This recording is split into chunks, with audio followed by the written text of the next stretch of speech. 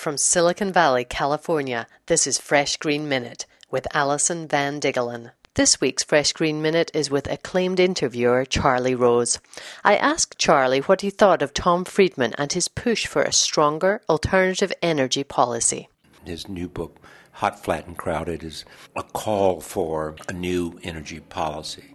I mean, the country has not had a serious energy policy.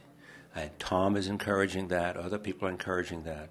And what do you think of Tom's premise that America has lost its groove and will get its groove back by embracing the energy technology sector? I essentially agree with his instinct and analysis about America having lost its groove.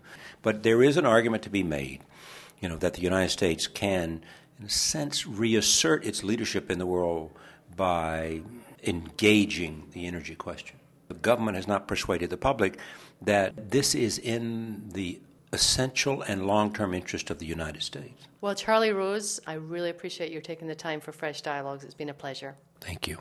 To get more Fresh Green Minutes, get a transcript or hear interviews with Guy Kawasaki, Martin Sheen, and many more green influencers, go to freshdialogues.com. Thank you for listening, and special thanks to Carol Pecora for technical support.